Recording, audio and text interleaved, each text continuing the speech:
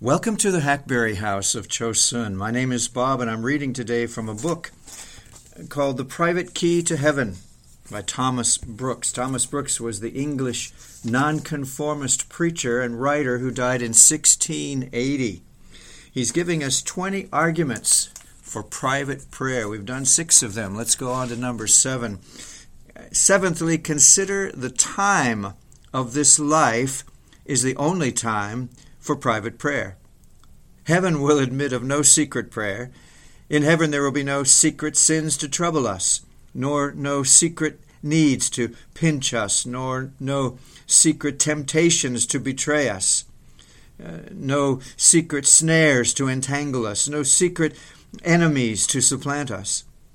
We had need live much in the practice of that duty here on earth, that we shall never be exercised in it after death. Some duties that are incumbent upon us now, as praising of God, admiring of God, exalting and lifting up of God, joying and delighting God, will be forever incumbent upon us in heaven. But this duty of private prayer, we must take our leaves of when we come to lay our heads in the dust. Number 8, the efficacy of secret prayer. Eighthly, consider the great prevalence or success of secret prayer. Private prayer is the gate of heaven, a key to let us into paradise. Oh, the great things that private prayer hath done with God. Oh, the great mercies that have been obtained by private prayer. And oh, the great threatenings that have been diverted by private prayer. And oh, the great judgments that have been removed by private prayer.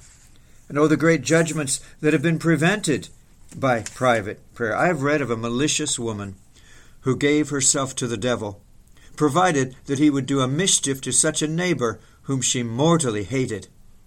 The devil went again and again to do his errand, but at last he returned and told her that he could do no hurt to that man, for whenever he came he found him either reading the Scriptures or at private prayer. Private prayers pierce the heavens and are commonly blessed and loaded with gracious and glorious returns from thence. While Hezekiah was praying and weeping in private, God sent the prophet Isaiah to him to assure him that his prayer was heard, and that his tears were seen, and that he would add unto his days 15 years. And so when Isaac was all alone, meditating and praying and treating with God for a good wife in the fields, he meets Rebekah. And so Jacob was left alone, it says, and there wrestled a man with him until the breaking of the day. And when he saw that he prevailed not against him, he touched the hollow of his thigh. And the hollow of Jacob's thigh was out of joint as he wrestled with him. And he said, Let me go, for the day breaketh. And he said, I will not let you go, except you bless me. And he said to him, What is your name? He said, Jacob. He said, Your name shall be called no more Jacob, but Israel. For as a prince hast thou power with God and with men, and hast prevailed. Well, in this scripture we have an elegant description of a duel fought between the Almighty and Jacob. And in it there are these things most observable. First, the combatants. First we have the combatants or the duelists, Jacob and God, who appeared in the shape or appearance of a man. He that is here said to be a man was the Son of God in human shape, as it appeareth by the whole narration and by Hosea 12. Now, that this man that wrestled with Jacob was indeed God and not really man is most evident by these reasons. First, Jacob desires a blessing from him. Now, it is God's prerogative, royal, to bless, and not angels nor men's. And secondly, he calls him by the name of God. As a prince hast thou power with God, it says. And saith Jacob, I have seen God face to face. Not that he saw the majesty and essence of God, for no man can see the essential glory of God and live. But he saw God more apparently, more manifestly, more gloriously than ever he had done before. Some created shape, some glimpse of glory Jacob saw, whereby God was pleased for the present to testify his more immediate presence, but not himself. Thirdly, the same person that here Jacob wrestles with is he whom Jacob remembereth in his benediction as his deliverer from all evil. It was that God that appeared to him at Bethel, when he fled from the face of his brother. Fourthly, Jacob is reproved for his curious inquiring or asking after the angel's name, which is a clear argument or demonstration of his majesty and glory, God being above all notion and name. God is a supersubstantial substance. That means he's above or transcending all substance or being. He's an understanding not to be understood, a word never to be spoken. One being asked what God was, answered that he must be God himself, because he could know God fully. Before he could know God fully, we are as well able to comprehend the sea in a cockle shell as we're able to comprehend the Almighty, or that majestic name, as Tertullian phrases it. In searching after God, said Chrysostom, I'm like a man digging in a deep spring. I stand here, and the water rises upon me, and I stand there, and still the water rises upon me. In this conflict, you have not one man wrestling with another, not one man wrestling with a created angel, but a poor, weak, mortal man wrestling with an immortal God. Weakness wrestling with strength, and a finite being with an infinite being. Though Jacob had no second, though he was all alone, though he was wonderfully overmatched, yet he wrestles and keeps his hold, and all in the strength of him that he wrestled with. Well, next, the place of combat. We have the combatants, now the place of combat. You have the place where they combated. That was beside the ford Jabbok. This is the name of a brook or river springing by Rabbah, the metropolis of the Ammonites, and is issuing into Jordan beneath the Sea of Galilee. Jacob did never enjoy so much of the presence of God as when he had left the company of men. Oh, the sweet communion that Jacob had with God when he was retired from his family and was all alone with his God by the ford Jabbok. Certainly Jacob was never less alone than at this time, when he was so alone. Saints often meet with the best wine and with the strongest cordials when they're all alone with God. Next, the time of combat. Thirdly, you have the time of the combat. That was the night. At what time of the night this wrestling, this duel began, we nowhere read, but it lasted until break of day. It lasted until Jacob had the better of the angel. How many hours of the night this conflict lasted, no mortal man can tell.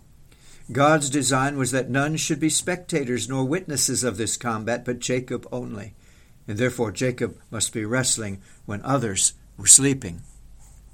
And the ground of the quarrel, fourthly, you have the ground of the quarrel. That was Jacob's fear of Esau and his importunate desire for a blessing. Jacob flies to God that he might not fall before man. He flies to God that he might not fly before men. And in a storm, there is no shelter like the wing of God. He is safest and happiest and wisest that lays himself under divine protection. This Jacob knew, and therefore he runs to God and to his only city of refuge. In this conflict, God would have given out, "Let me go, for the day breaketh." But Jacob keeps his hold and tells him boldly to his very face that he would not let him go unless he would bless him. Oh, the power of private prayer! It hath a kind of omnipotence in it. It takes captive. It holds him as a prisoner. It binds the hands of the Almighty. Yea, it will wring a mercy, a blessing, out of the hand of heaven itself. Oh, the power of that prayer that makes a man victorious over the greatest, the highest power. Jacob, though a man, a single man, a traveling man, a tired man, yea, though a worm that is easily crushed and trodden underfoot, and no man, yet in private prayer he is so potent that he overcomes, as it were, the omnipotent God. He is so mighty that he overcomes the Almighty, seemingly. And then next, the nature. Fifthly, you have the nature or a manner of the combat. And that was both outward and inward, both corporal and spiritual. It was by might and flight. It was as well by the strength of his body as it was by the force of his faith. He wrestled not only with spiritual strugglings, tears, and prayers, but with corporal also, wherein God assailed him with one hand and upheld him with the other. In this conflict, Jacob and the angel of the covenant did really lay arm on arm, and set shoulder to shoulder, and put foot to foot, and used all of their sleights and ways as men do that wrestle one with another. The Hebrew word that is here rendered wrestled signifies the raising of the dust, because those which did wrestle of old did not only wrestle naked, as the manner then was, but did also use to cast dust upon one another, that so they might take surer hold one of another. Some, from this word abak, do conclude that Jacob and the angel did tug, strive, and turn each other until they sweat again, for so much the word imports. Jacob and the angel did not wrestle in jest, but in good earnest. They wrestled with their might, as it were, for the garland. They strove for victory, as for life. But as this wrestling was corporal, so it was spiritual also. Jacob's soul takes hold of God. Jacob's faith takes hold of God. Jacob's prayers take hold of God. And Jacob's tears take hold of God. Certainly Jacob's weapons in this warfare were mainly spiritual, and so mighty through God, 2 Corinthians 10:4. There is no overcoming of God, but in his own strength. Jacob did more by his royal faith than he did by his noble hands, more by weeping than he did by sweating, more by praying than he did by all his bodily strivings. Sixthly and lastly, you have the issue of the combat, and that is victory over the angel. Jacob wrestles in the angel's arms and armor, and so overcomes him. As a prince, he overpowers the angel by that very power he had from the angel. The angel was as freely and fully willing to be conquered by Jacob as Jacob was willing to be conqueror. When lovers wrestle, the strongest is willing enough to take a fall from the weakest, and so it was here. The father, in wrestling with his child, is willing enough for his child's comfort and encouragement to take a fall now and then, and so it was between the angel and Jacob in the present case. Now, in this blessed story, as in a crystal glass, you may see the great power and prevalence of private prayer. It conquers the great conqueror. It is so omnipotent that it overcomes an omnipotent God. Now, this you may see more fully and sweetly cleared up in Hosea 12. It says, "He took his brother by the heel in the womb, and by his strength he had power with God. Yea, he had power over the angel, and prevailed. He wept and made supplication unto him. He found him in Bethel, and there he spake with us." When Jacob was all alone and in a dark night, and but on one leg, yet then he played the prince with God, as the Hebrew hath it. Jacob, by prayers and tears, did so prince it with God, as that he carried the blessing. Jacob's wrestling was by weeping, and his prevailing by praying. Prayers and tears are not only very pleasing to God, but also very prevalent with God. And thus you see that this great instance of Jacob speaks out aloud the prevalence of private prayer. See another instance of this in David. "I am weary with my groaning. All the night make I my bed to swim. I water my couch with my tears." These are all excessive figurative speeches to set forth the greatness of his sorrow and the multitude of his tears. David, in his retirement, makes the place of his sin his bed, to be the place of his repentance. David sins privately upon his bed, and David mourns privately upon his bed. Every place which we have polluted by sin, we should sanctify and water with our tears. "Depart from me, all you workers of iniquity, for the Lord hath heard the voice of my weeping. As blood hath a voice, and as the rod hath a voice, so tears have a voice." Tears have tongues, tears can speak. There is no noise to that tears in secret make in the ears of God. A prudent and indulgent father can better pick out the wants and necessities of his children by their secret tears than by their loud complaints, by their weeping than by their words. And do you think that God cannot do as much?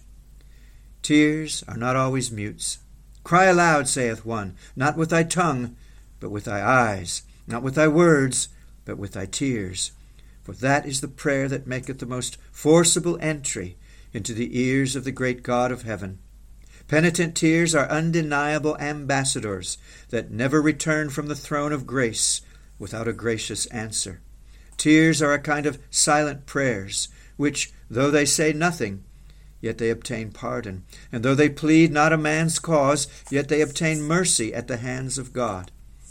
As you see in that great instance of Peter, who, though he said nothing that we read of, yet weeping bitterly he obtained mercy. I have read of Augustine, who, coming as a visitant to the house of a sick woman, he saw the room full of friends and kindred who were all silent, yet all weeping, the wife sobbing, the children sighing, the kinsfolk lamenting all mourning. Whereupon Augustine uttered this short ejaculatory prayer, Lord, what prayer dost thou hear, if not these? The Lord hath heard my supplication, the Lord will receive my prayer. Psalm 6:9. God sometimes answers his people before they pray, and it shall come to pass that before they call, I will answer, and sometimes while they are praying. And so it follows in the same verse, and while they are yet speaking, I will hear. Oh, he will be very gracious unto thee at the voice of thy cry. And Isaiah says in chapter 30, when he shall hear it, he will answer thee. And sometimes after they have prayed, as the experiences of all Christians can testify. Sometimes God neither hears nor receives a prayer, and this is the common case and lot of the wicked. Sometimes God hears the prayers of his people, but doth not presently answer them, as in that case of Paul. And sometimes God both hears and receives the prayers of his people, as here he did David's. Now in this instance of David, as in a glass, a mirror, you may run and read.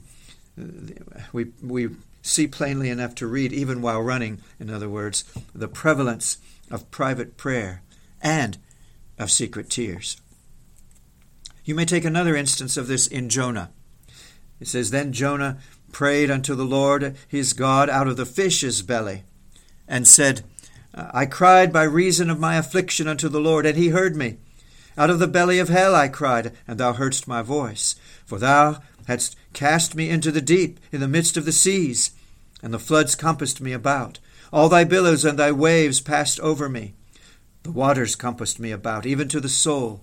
The depth closed me round about. The weeds were wrapped around my head. When my soul fainted within me, I remembered the Lord, and my prayer came in unto thee into thy holy temple. And the Lord spake unto the fish, and it vomited Jonah upon the dry land.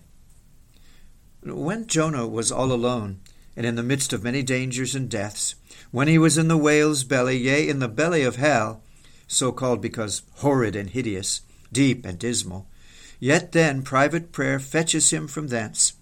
Let a man's dangers be never so many, nor never so great, yet secret prayer hath a certain omnipotence in it that will deliver him out of them all.